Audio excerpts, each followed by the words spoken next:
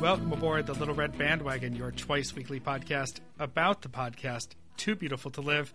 In Pawtucket, Rhode Island, I'm Bobby Pape, and joining me from Kyle, Texas, the Orkin Insect Studios at the Kyle Insect Museum, this time for real, Mike Frizzell. Good afternoon, Mike. Good afternoon, Bobby.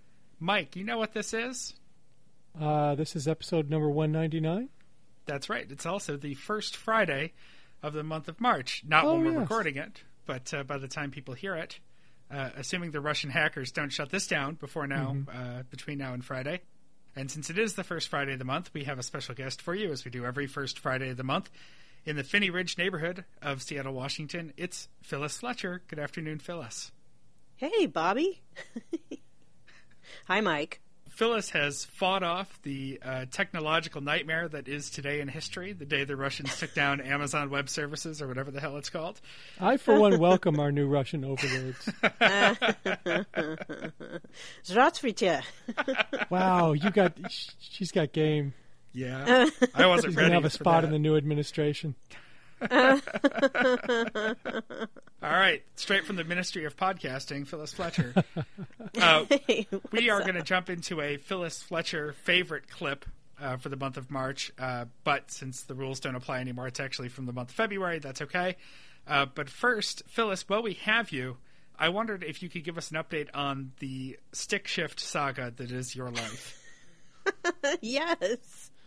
Well, in general, I'm all sprung on myself because I can drive a stick shift, which is more and more of a rare thing these days. And we have a little 2003 Toyota Matrix.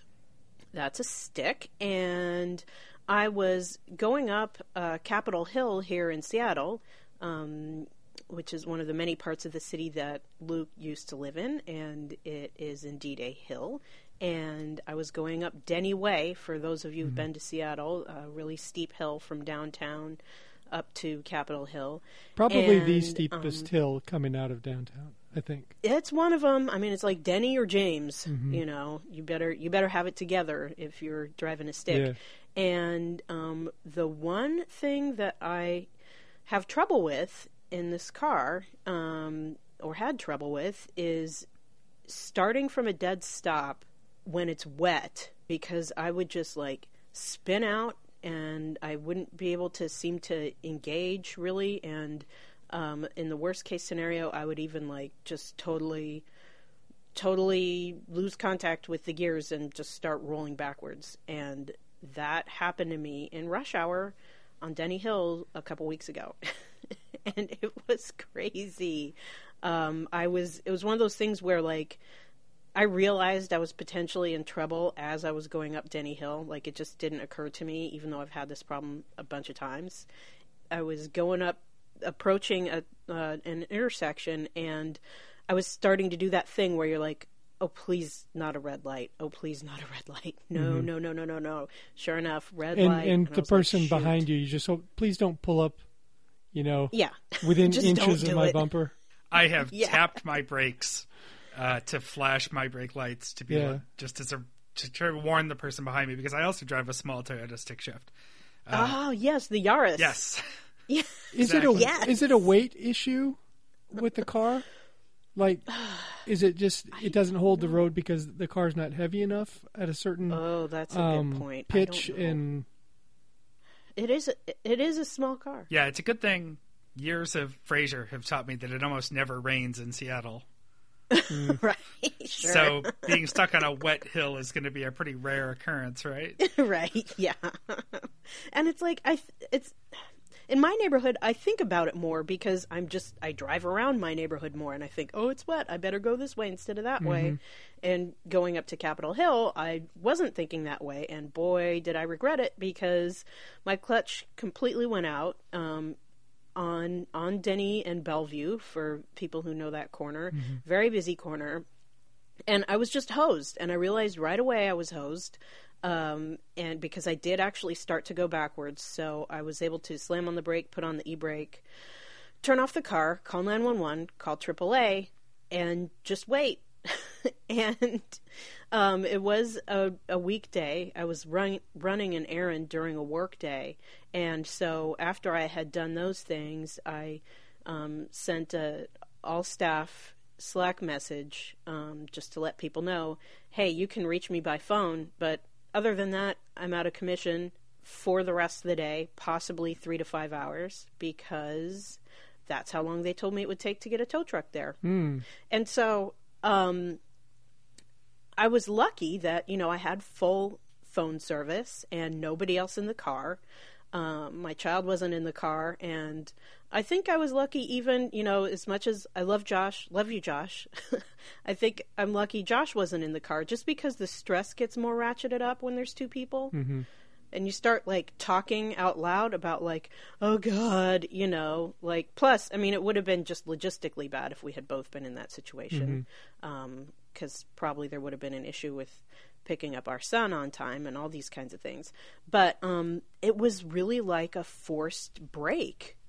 How they say that a lot of mid-career women have these fantasies about being indefinitely hospitalized due to something that they will recover from, because it's the only way that we will just completely be well, can't do anything now.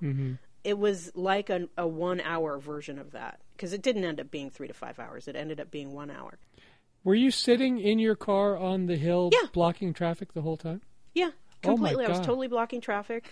I was blocking one of two eastbound lanes of Denny, which is why I called 911 first, because I thought they would just want to know. And miraculously, only one person honked at me. I had my hazards on, and people just went around me. The only person who didn't immediately do that and who honked at me was a driver of an access van. And I know from my friend Fred, who used to drive access vans, that it is not really the cream of the crop of drivers who get access van driving jobs.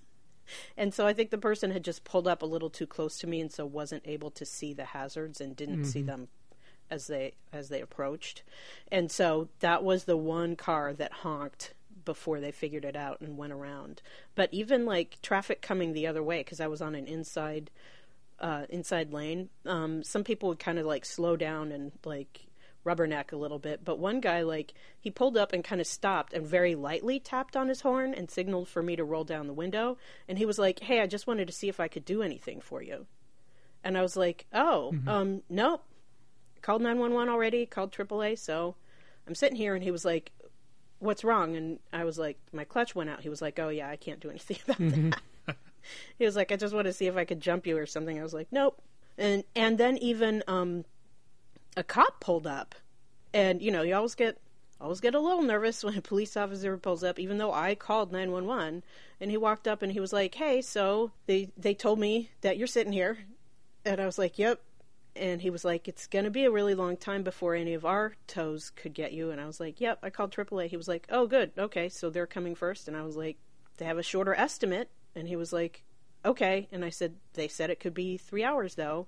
He was like, all right, I'll just sit here until they come. Why I was like, 3 okay. hours, though? You're not in the middle of eastern Washington. You're in downtown Seattle. I know, but I always try to remember that, I've never been a police officer or dispatcher, and, for all I know, the entire, southern half of the city is on fire or something. Sure. And so I'm just like, well, I'm just going to sit here until whoever can get here can get here. Everybody knows where I am. Everyone knows the deal. I did eventually text Josh also. I wanted to, get an estimate before I texted him, because I didn't want him to, worry or freak out or think I needed to be rescued or anything. And I was just chilling, and it ended up only being an hour, which was great. Okay. And so I was just texting my friends, including you guys. I was just sitting there goofing around. Our friend Dana the 10 said, take a picture. So I took a picture of where I was stuck and brought people into my little world for a second. And then the tow guy came and was really nice. I wanted to take his picture, but I didn't want him to be creeped out or anything, or think that I was oh, I'm on such a lark being towed. Let me take a picture of my driver. I felt like maybe that could be a little obnoxious, but we had fun, because Capitol Hill is just such a trippy neighborhood, and there was someone going by on one of those things that I guess they call hoverboards with the one wheel, you know. We saw someone just like rolling down the street in on one of those with the grocery bags, and like we were just like, this is a trippy day. It's just weird. So yeah, it was like, you know, it was kind of like something out of a TV commercial where it's like, well, everything went completely wrong, but I'm chilling, whatever. So, Phyllis, the car goes to your mechanic, and yes, and the clutch was gone, or no? Okay, so he could not replicate the problem. So the car was fine when they tried to drive it. I've driven it since then. And it's fine. He replicated no problem. He kept it for one extra day to let it rain again and try it on a wet hill. And even then, they couldn't replicate the problem. Now, they were in a part of the city where the hills are not as steep. And I've gotten myself out of a couple jams on the wet hills by my mechanic's place because it's near my work. So I've been able to successfully do that before.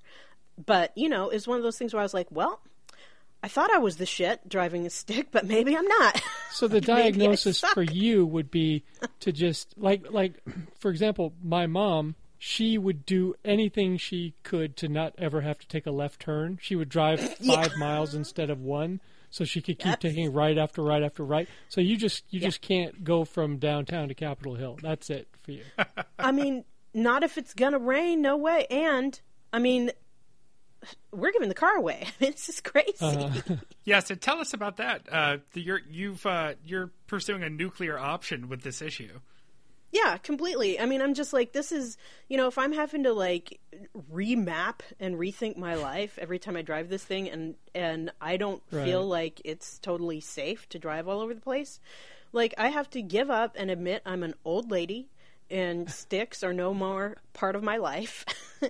I mean, we do temporarily have it, but we also had the great fortune of being given a car from someone in our family, and so we are giving this car to someone else in our family, you know, with full disclosure of the problems that have happened in the last month or so. And we think that he's still interested, so we're going to pass the car along, and maybe someone else will do better with it than I have. Here's what you got to do for him, Phyllis. You have to say, okay, if you want to get to Capitol Hill, you're going to need to go up through the U District and then sneak up 23rd and get Capitol Hill from behind, because you can't make your direct assault. Or go down to Chinatown. Yeah, and then up through Little Saigon and go up 12th. There you go. There you go. So whack. I like any answer that counts on going down to Chinatown. Go on down to Chinatown. The International District, Phyllis. Come on. I smell the stench of failure. Yeah. All over myself. But you know, I know it's a real problem, and it could be like, you know how software engineers say PEBCAC. Have you heard that before? No. When they're trying to diagnose a problem, it's problem exists between keyboard and chair, which means it's you, dummy. So I'm like, maybe it's me. I don't know. I mean, the other thing the mechanic said was, and I've noticed this before, it's possible if we get new tires on the thing that it'll perform way better. But you know, we're kind of used to being a one car family anyway, so we're gonna, you know, pass that along as a recommendation. I think it's a weight issue. I think if you had a bunch of cinder blocks in the back of that car, you would have been up the hill. Could be. I mean, it is just a 2-wheel drive, so you know, it was too much in that moment for me and the little Matrix to handle. I did, but I got my break. Keep sandbags in the back of the Yaris in Buffalo, but that was more about ice and snow. Yeah. Yeah, because it's just such a light car. And the Yaris, I have the 4-door, not the hatchback. And so I could really get a couple of bags over the, over the axle, over the back wheels. That's a good idea. Yeah, I used to do that when I was in high school. I had the 280Z that had no weight in the back, and then whenever it would get snowy or icy, I'd have to put a bunch of cinder blocks in the back so that I could actually drive my car. See? Yeah, that's a good idea. I mean, it's certainly something we haven't tried. So, yeah, maybe it's something to try before we finally pass it along, just so we can say, hey, this is another thing that works if you don't feel like springing for new tires right now. Well, Phyllis, lucky for you, you live in a family with a multi-tiered hand-me-down car system. Yes. Yeah, I'm happy to be part of it. It just keeps things more affordable and more hassle-free for everyone. That's the real Matrix, is that system you got going over in your family. And it is the first time we've benefited from it, but it's also the first time. It's also not the first time we've gotten a free car, because our first car was given to us by Ross Reynolds. Oh, the conversation. Whom Luke has mentioned. Yeah, he gave us a 1984 Toyota Tercel hatchback. All right, then. Were you just in his studio audience the day he was giving cars away? Yeah, and you get a car. We were at his house, and we were running around scrambling to try to get a flex car, one of those hourly car rental things, to get to our next party we were going to. It was New Year's Day when we got invited to a bunch of parties, and he and his wife saw we were rushing around, and they were like, "Is there a reason you don't have a car?" We were like, no. They were like, if someone gave you a car, would you accept it? Mm-hmm. And we were like, yeah. And they gave us their car. I thought if you gave away a car when you worked in public radio, it was required for you to give it to the radio station. Well, that's what we did after a large oil change chain that we're all familiar with ruined that car. That's what we did. Oh. Yeah, like a week before I gave birth to Gus, my old car, Ross's old car, was ruined in an oil change process. You turned it into high quality KUOW content. Yep, we sure did. Hey, I know one brother still around who would have been happy to help with that. Oh, yeah? Yeah. Ray Magliazzi. Yeah, we'll bring him out of syndication. I think for you, he'd be willing to do that. It's possible. Yeah, he owes me one, so yeah. I'd take it. Car Talk is an apropos segue to the clip that you've brought us for this Phyllis favorite. Phyllis? Yes. Yes. How is that the case? Well, what song is... Oh, yeah. I tried to be a yes and guy, and then I was like, wait, what? Yeah. Yeah. Well, you know what? More of a wait, what gal? Yeah, wait, huh? Huh? That's okay. What you talking about, Bobby? This is TBTL. Just the fact that you didn't start with no but still makes you better than Andrew and Luke. So, well, let's leave the car connection for a surprise and talk about the theme, which is also related to what just happened to me, which is shame spirals. Mm-hmm. And I was inspired by events in the news this week to dig into the TBTL archives for a shame spiral moment that stuck with me when you just absolutely screw up and do the wrong thing and are mortified about it forever. This is from a very early AM radio episode of TBTL, February 27th, 2008, when Luke and Jen start off their conversation by mourning a dive restaurant and bar that was about to disappear. Excuse me, Phyllis. Steakhouse. Oh, steakhouse might be fancy.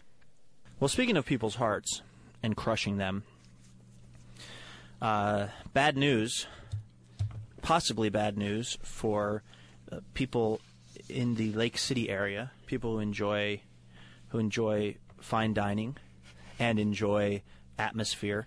A place that has always held a special spot in my heart, the Rimrock Steakhouse on Lake City. It's across from the Dick's. Well, it's not really across because the Dick's is on its own little side street. But right. And the Rimrock's on kind of the opposing little side street. Right. It's right next to the Breakfast Club. Mm-hmm. Is the Breakfast Club still there? Yes. The Rimrock Steakhouse, the Breakfast Club, it's right there before you get to 130th on Lake City. There's like an all-year-round Christmas shop. It's quite a block. It's a little past Bill Pierre Ford. If you hit Value Village, you've gone too far. Yes. But if you hit Rick's going the other way, you've gone too far. Well, now, I would disagree with you on that. If you've hit Rick's, you're in the right spot. Wherever you were going... That was like a little double entendre.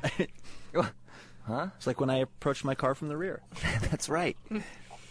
So the Rimrock Steakhouse has, according to the Seattle Weekly anyway, Mike Seeley writing about it today, says that the Rimrock Steakhouse has been up for sale for months.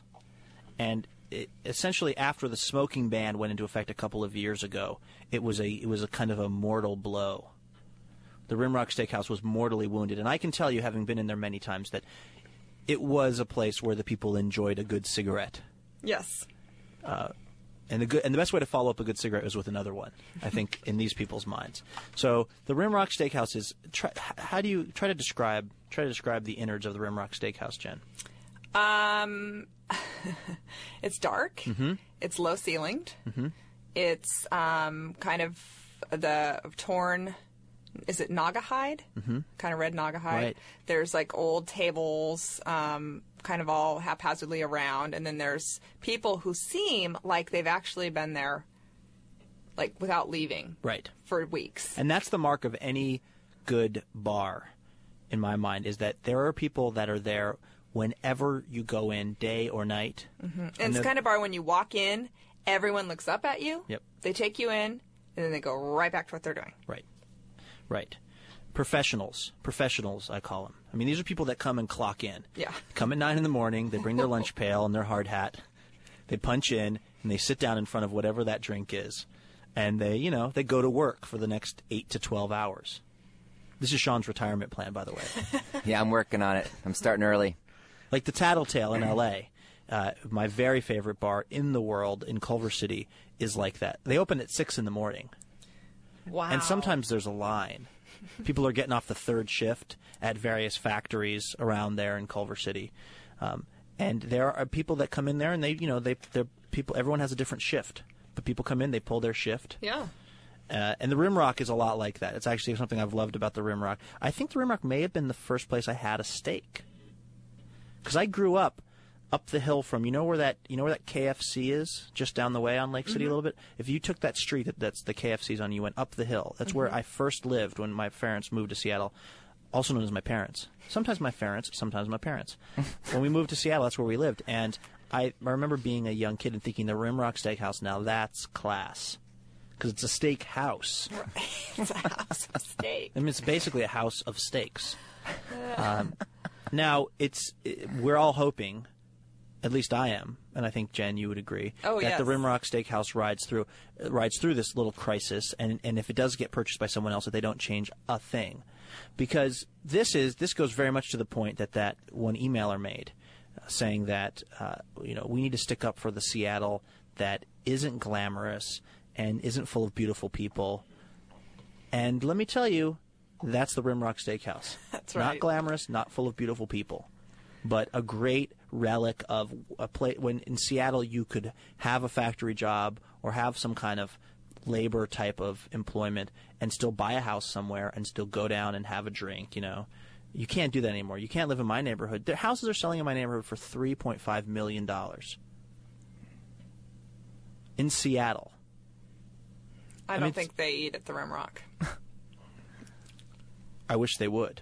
It would maybe help the cause. Well, anyway, it's very sad that the Rimrock is in trouble. We're hoping that it manages to weather this storm.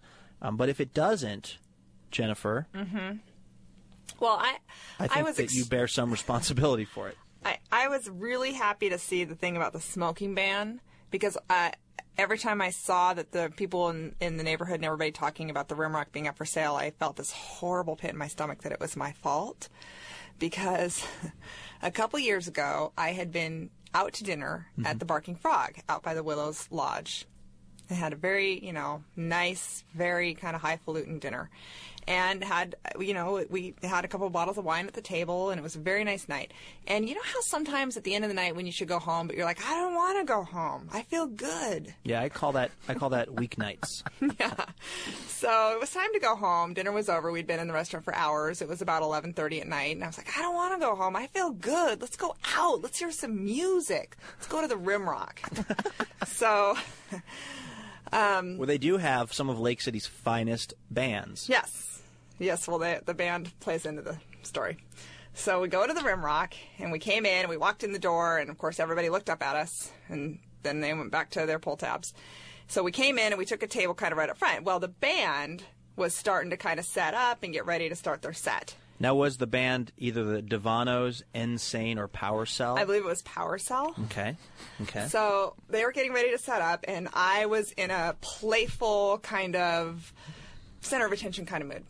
So I had taken off my coat and ordered my beer, and I walked up to the guy, and I said, "Hey, are you guys getting ready to start your set?" And he said, "Yeah." And I said, "Well, I'm a singer." Oh, was Jason there? Yeah, he was there, but he wasn't. He was sitting at the table, so he didn't know what was going on. Well, I think he did, but he was going to his happy place, right? Like just looking out the window and thinking about like running around Green Lake or something, right. I don't know, sunsets, something, nature involved. And so I went up and I said, "Well, I'm a singer." He said, "Oh, really?" And I said, "Yeah, I love to sing. I sing all the time, and I'd love to sit in with you guys on a number." And he said, "Oh, well, what do you sing?" And I said, "I know everything Bonnie Raitt's ever done." And he said, "Yeah, we don't sing Bonnie Raitt." The band's called Power Cell.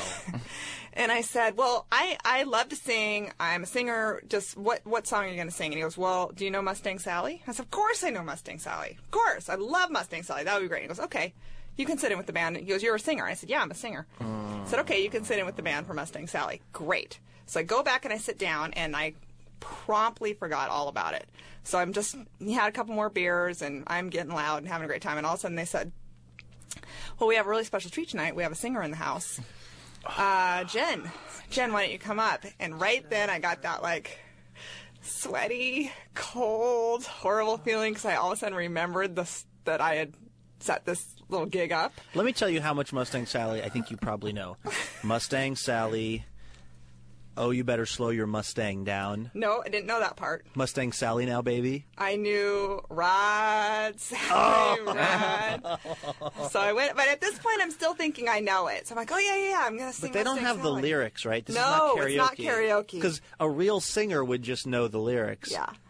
So I went up there. They start the music. They start the music, and they gave me the mic, and I'm up front. These are the kind when I have this recurring stress dream where I'm at a stand-up comedy club, and I'm supposed to perform in a minute or two, and the other comic is wrapping up, and I can't remember what my jokes are supposed to be, and I'm trying to get a napkin, something to write down my jokes on, because I'm so terrified of finding myself on stage expected to do something and with no idea what I'm doing. And in fact, this is exactly the position you find yourself in at the Rimrock Steakhouse. Yes.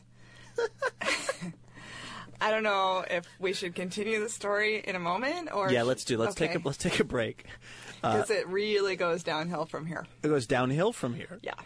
See, I figured that the story had hit bottom, but no, I guess not. No. Okay. We do need to take a break. Let's do that. I want to make sure there's plenty of time for us to kind of roll around in your humiliation when we come back. Too Beautiful to Live on News Talk 710, Cairo. You want showmanship? You got it. Mustang Sally.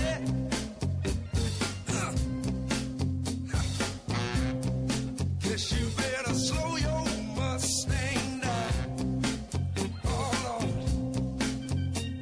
What I said now.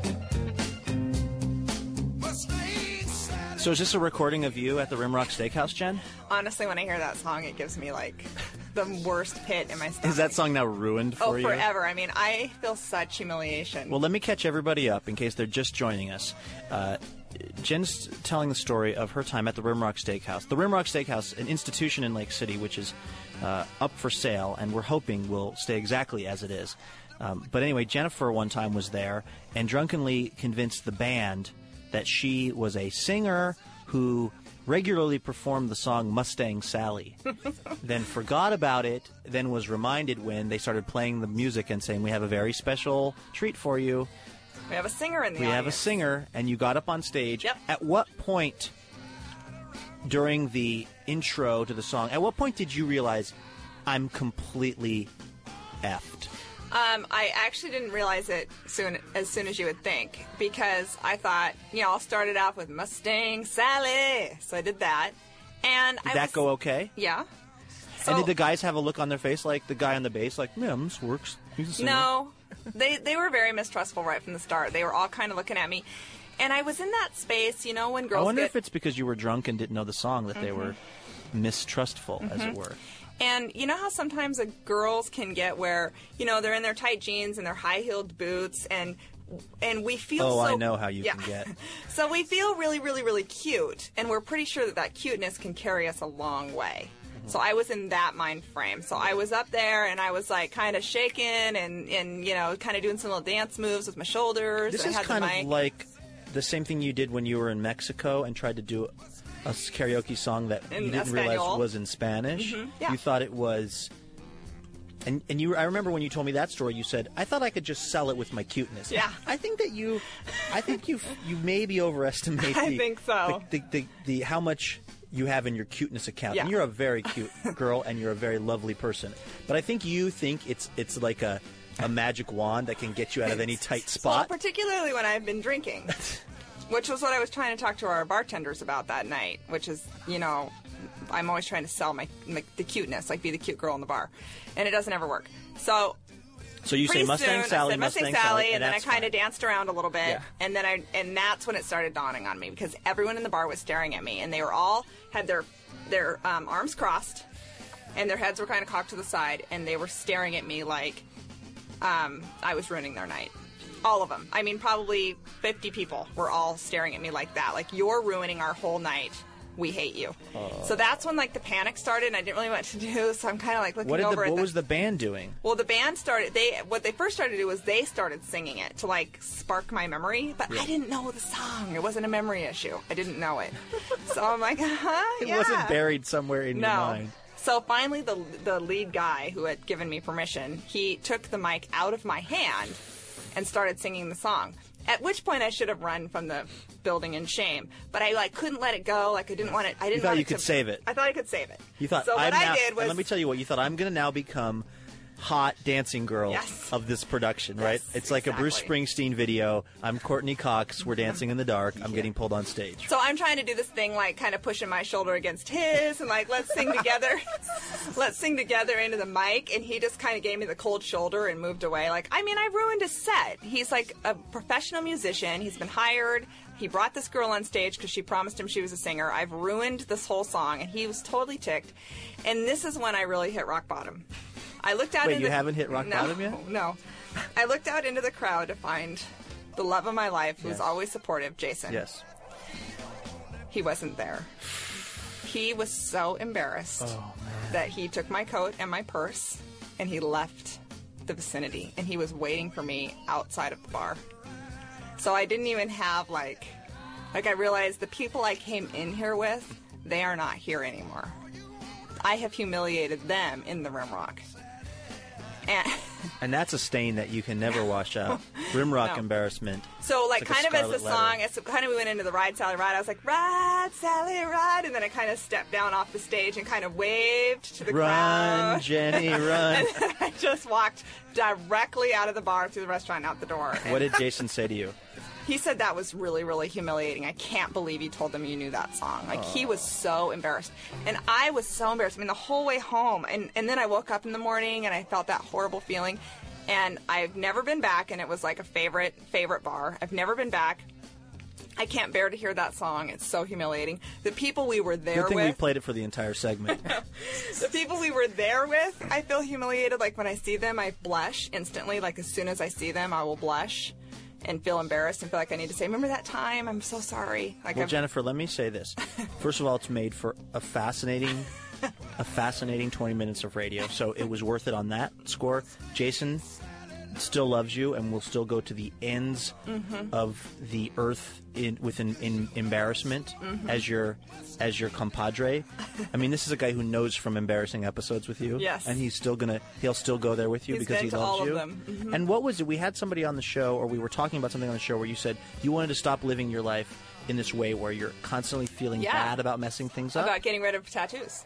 Yeah, that woman who wrote about her tattoo. Well, you may have had an embarrassing experience, but I think that you're a richer, more interesting person for it. And I think it's time that we go back to the Rimrock with your head held high. Okay. Let's do that this week, okay? Let's do it. All right, good.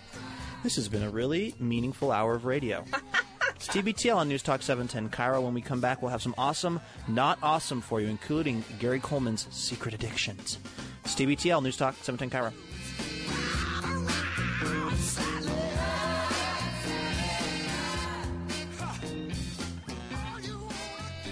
I'm okay with a smoking ban killing as many establishments as it can possibly kill.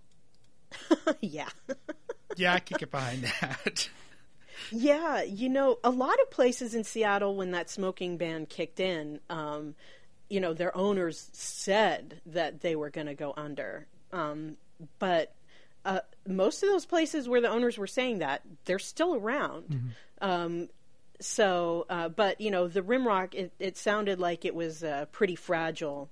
And it is on a main drag that, people still kind of hardy-har about how it has these, kind of kitschy, more old school, rough and tumble kind of places. But those places that are on, main drags where people kind of go for like the hipster appeal or whatever, they are very, very slowly but surely disappearing. So, R.I.P. Rimrock. Sorry, I never knew ye. There's a little bit of Seattle geography that I'm actually familiar with here because at some point when I came out to visit, I stayed with our friend Kate, who will someday be on this show. Someday, oh, yes. when she has time. Yeah. She picked out a clip a year and a half ago. We just haven't found the time to do it. Kate. And she lived back then in Lake City and just a couple of blocks from this place. And it's also not far from Jeremy's office. That's true. Right next to the seedy pool hall with a 24-hour webcam in it. Oh, really? So you can watch the live stream of this pool hall. Wow. Oh, I would totally do that. You watch the baby eagles and then switch over and watch the barflies? Yeah, exactly. And so, Fun. well, it's after my time, having never been in Seattle when it was open, I wasn't familiar with this quote-unquote steakhouse. But there was, when I was staying in that neighborhood, a great German-themed coffee shop called Cafe Clutch. Really? Just like a block up that had delicious coffee and breads. And I think that is the telling of the evolution of Seattle. Because I'm sure those things were not open at the same time. Yeah. Yeah, there's a bunch of good stuff up there. Well, there's delicious Heaven Sent fried chicken, which if you went to either of the last two Chateau Saint Michel picnics, I brought as my picnic offering. And it's delicious. Luke may have spoken of it before also as Izel's. They originally were the same company. And Lake City Way is the main drag that goes all the way out to, it goes through Kenmore, so that's where Andrew and I went bowling, and the guys had their little boating adventure. The little bar they went to was in Kenmore. And then Savage Moose, we can name check it. Right, Savage Moose, yes. And then so Lake City Way segues into Bothell Way, which goes through Kenmore, and then all the way out to Woodinville, Washington, home of Chateau Saint Michel. And also, then if you go a little bit farther out in Woodinville, you get to the Barking Frog, which was the fancy place that Jen went to before she had her misadventure at the Rimrock. So she started at this really fancy kind of like, it's kind of the places that are popping up all around here, where it's like if you are rich or you want to kind of fantasize that you are for a day or for an evening, you can go to a place like the Barking Frog, and then if you wanted a different experience, you could then go to the Rimrock. And I love, one of the many things I love about this clip is I've been in both of those situations, and the closing of the Oscars is what inspired me to pick this clip and the whole mishap that happened.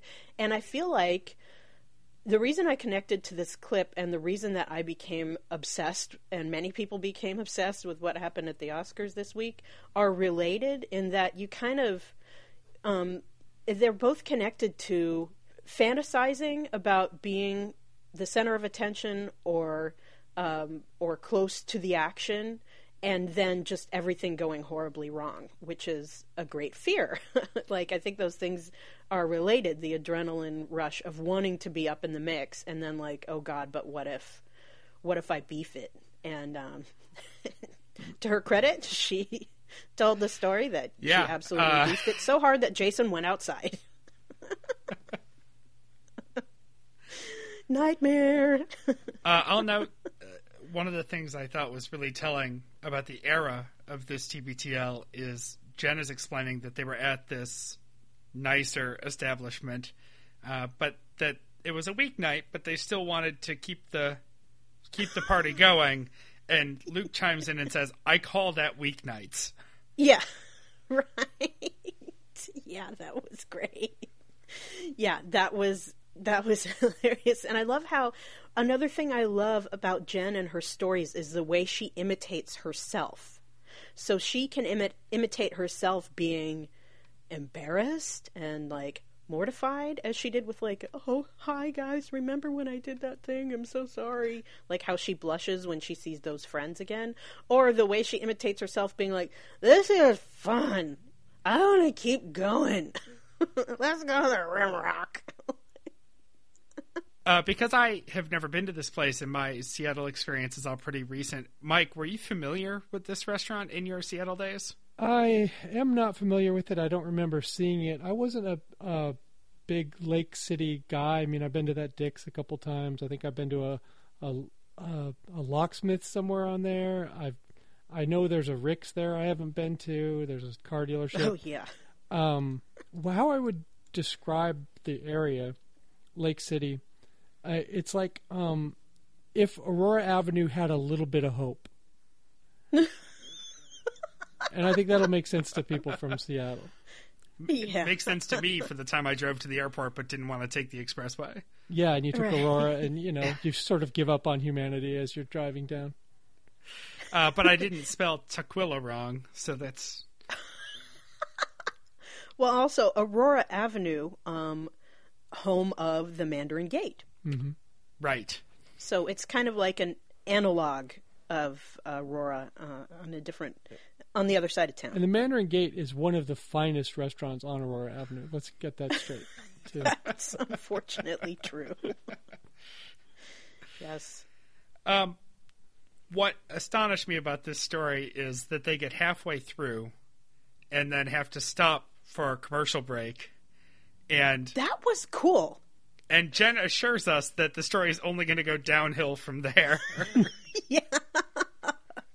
Yeah, I thought that was handled very well, and it made me wonder if they even planned it, because that's a whole thing in commercial radio, is giving people a reason to listen past the commercials. Mm-hmm. And ratings are calculated in quarter-hour increments, so you do something called quarter-hour maintenance, where you promote the following quarter hour during the quarter hour that you're in.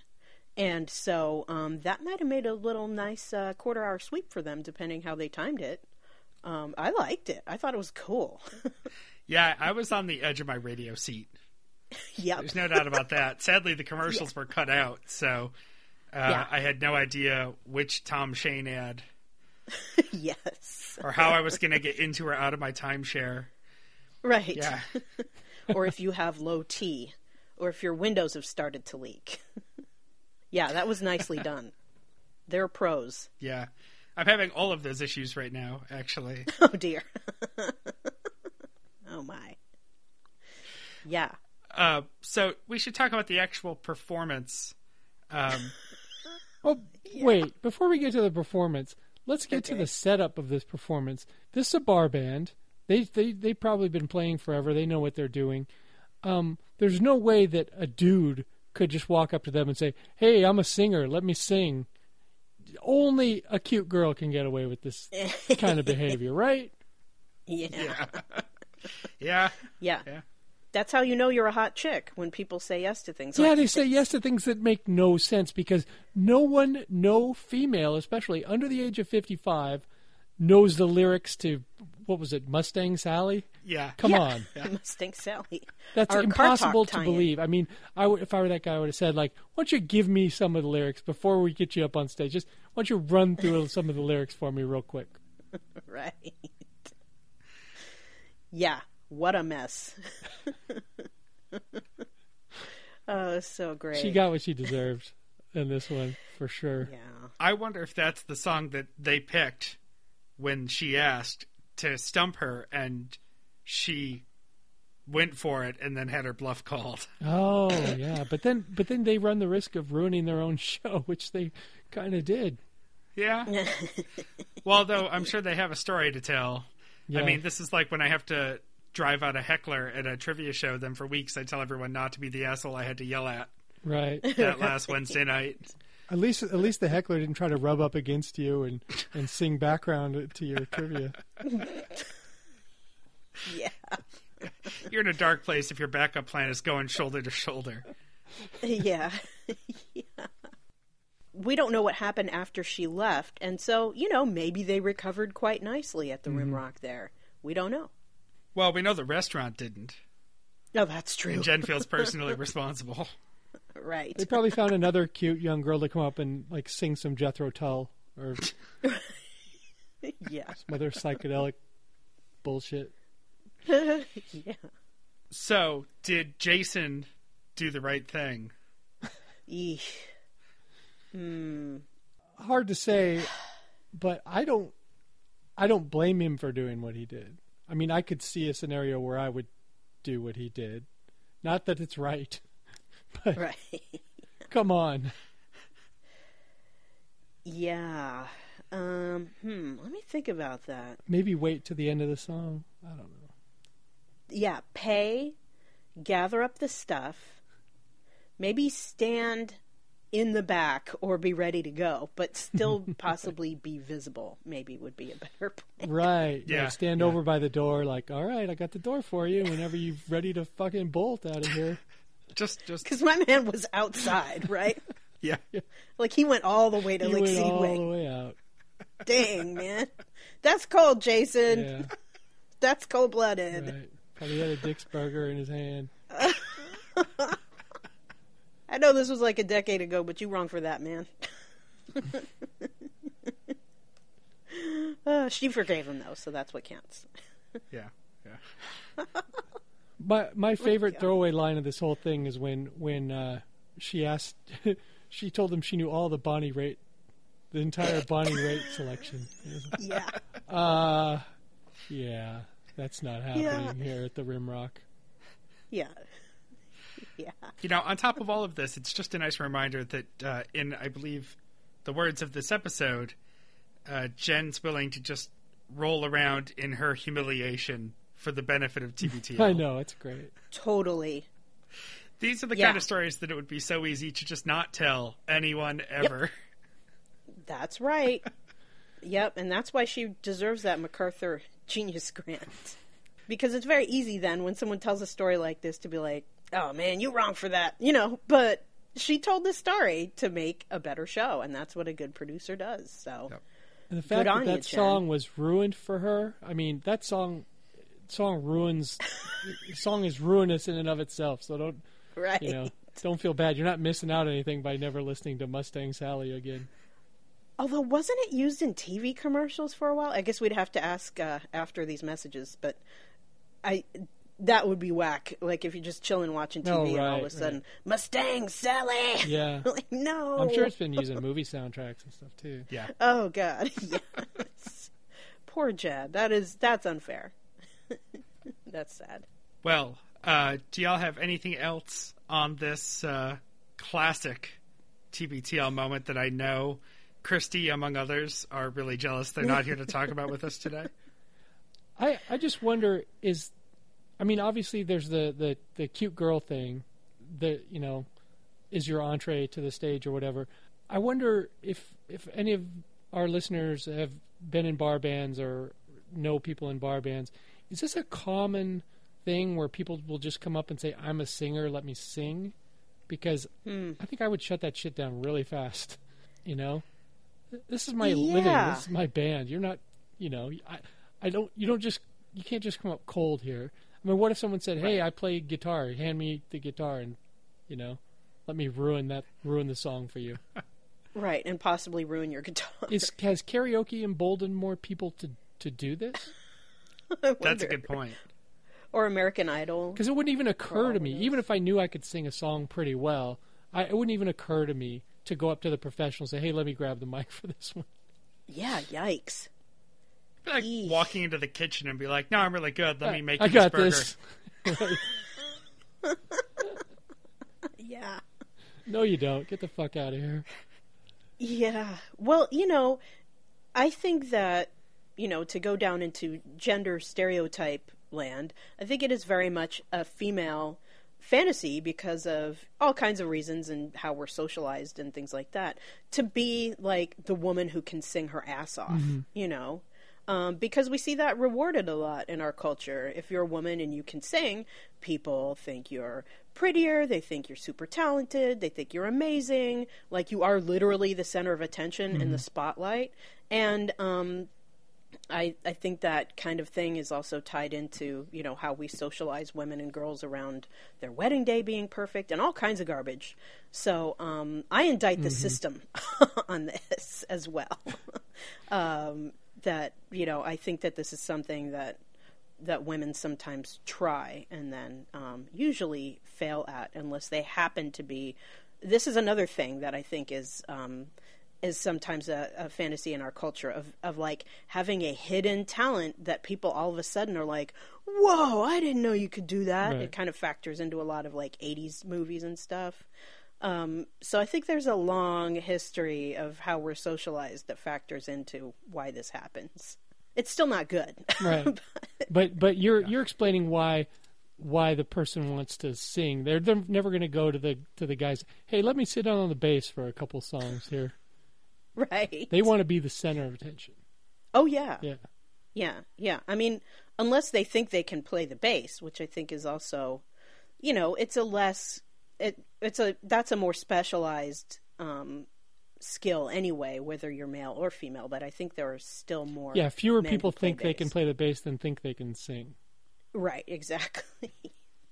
Yeah. Let's tread carefully here because I know. a lot of soft feelings on bass players.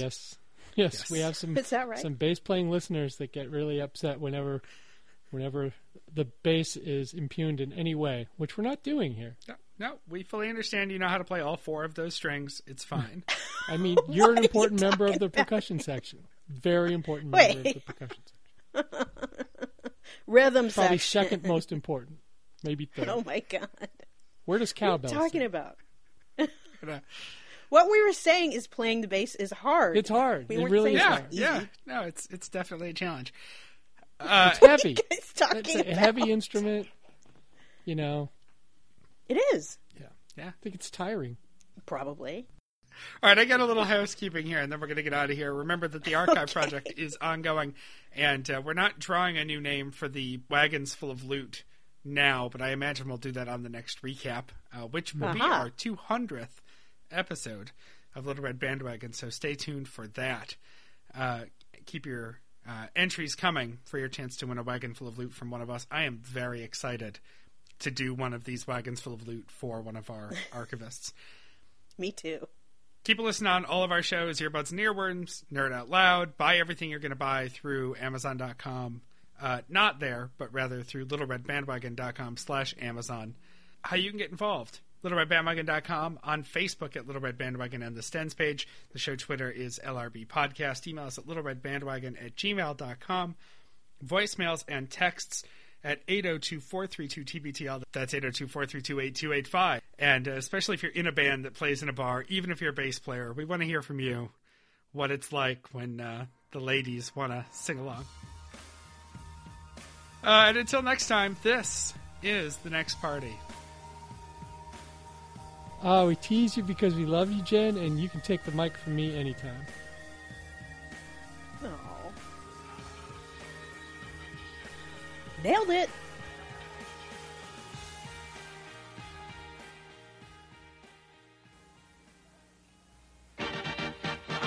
She's back. She's back.